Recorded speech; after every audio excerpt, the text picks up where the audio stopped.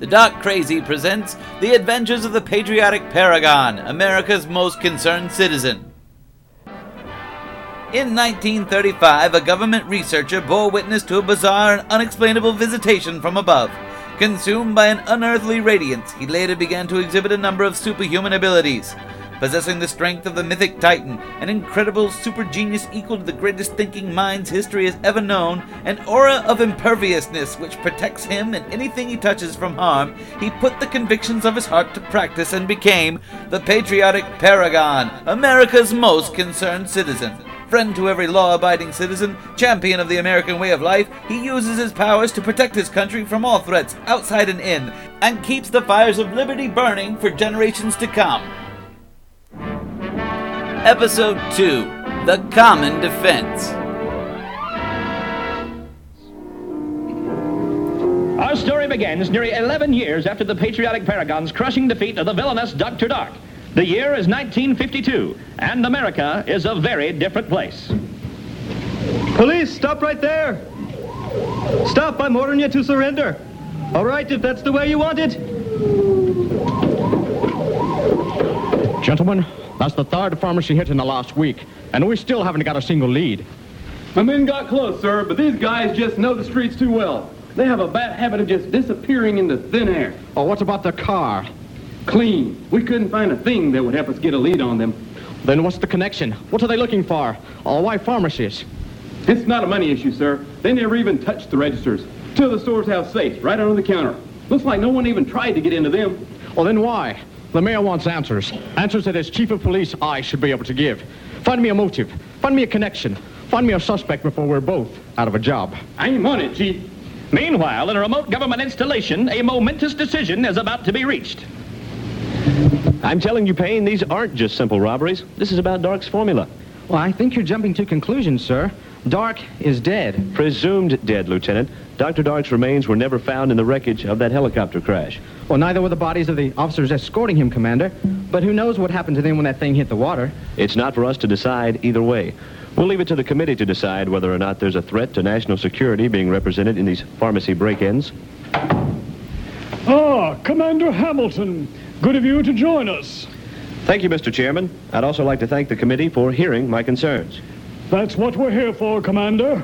Now, if you'd be so kind as to begin the briefing. Of course.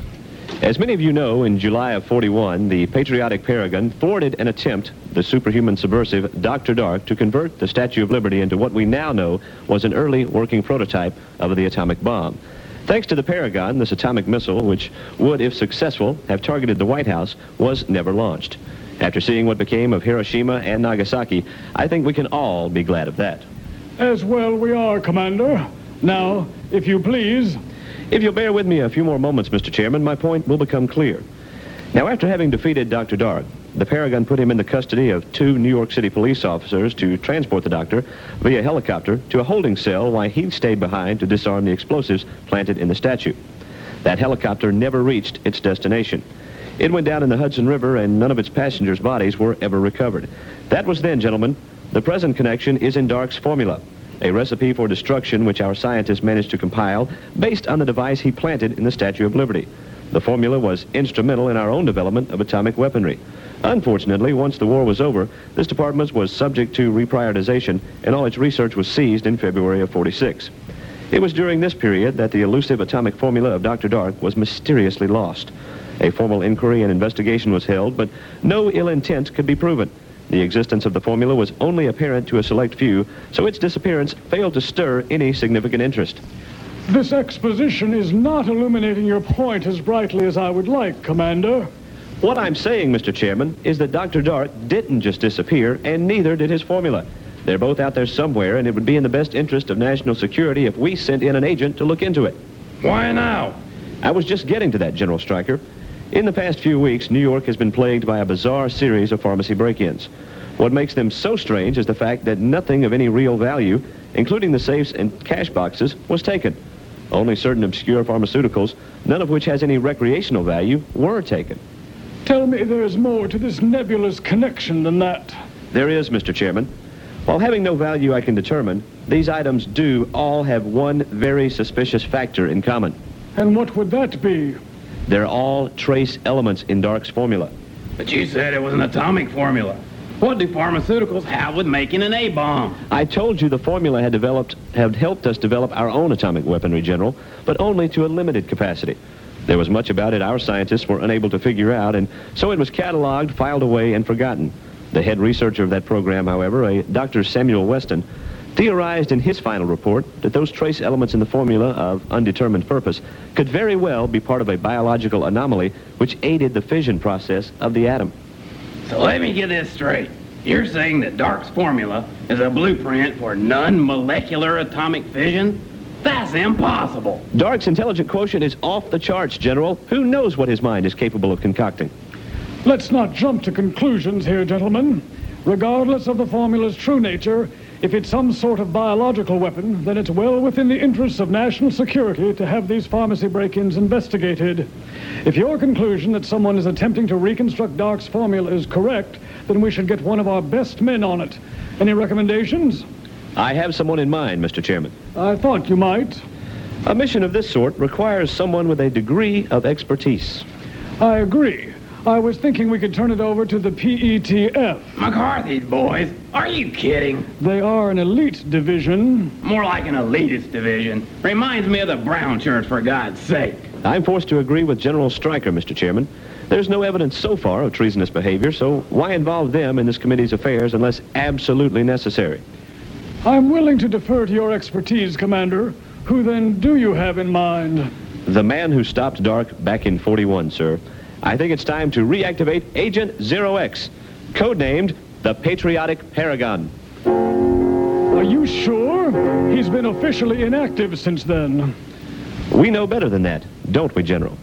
I'll back him up on this one, Mr. Chairman. The Paragon did us wonders in Berlin. He's got my vote. That settles it then. You have your assignment, Commander. Make it happen. Yes, sir. That went well. I suppose. You don't sound convinced. No offense, sir, but you didn't walk in there with much to say. Thankfully, the committee didn't agree, Lieutenant, but all the same, it did seem to go almost too smoothly. Meaning? I don't know, but we better be on the lookout for anything weird. I smell a rat. You think someone's oiling the political machine? Maybe. It is an election year, after all. And even at that moment, in what was once the busy nerve center of the Patriotic Paragon's crime-fighting activities, America's most concerned citizen sat in meditation, remembering the glory of his past. Why did I come here? What keeps drawing me back? Am I still needed? Is duty enough? Oh, America, I miss you. I miss the good old days when I could tell the good guys from the bad guys. What happened? Is there any room left for me? I'm still here, America. Whenever you need me, all you have to do is ask. Well, isn't this fortuitous? Urgent message on the EagleCom for Agent 0X. Come in, 0X. Do you read? This is 0X. Is that you, Chief Exec? I'm afraid not, 0X. Listen. I answer only to the Chief Exec. How did you get on this channel? This is a direct line between me and the President. You mean it was 0X? But that was a different administration. No one answers directly to the President anymore. It's all committees now. Then who is this? Identify yourself, soldier. Commander Aaron John Hamilton, Special Navy Attaché to the Executive Special Security Committee.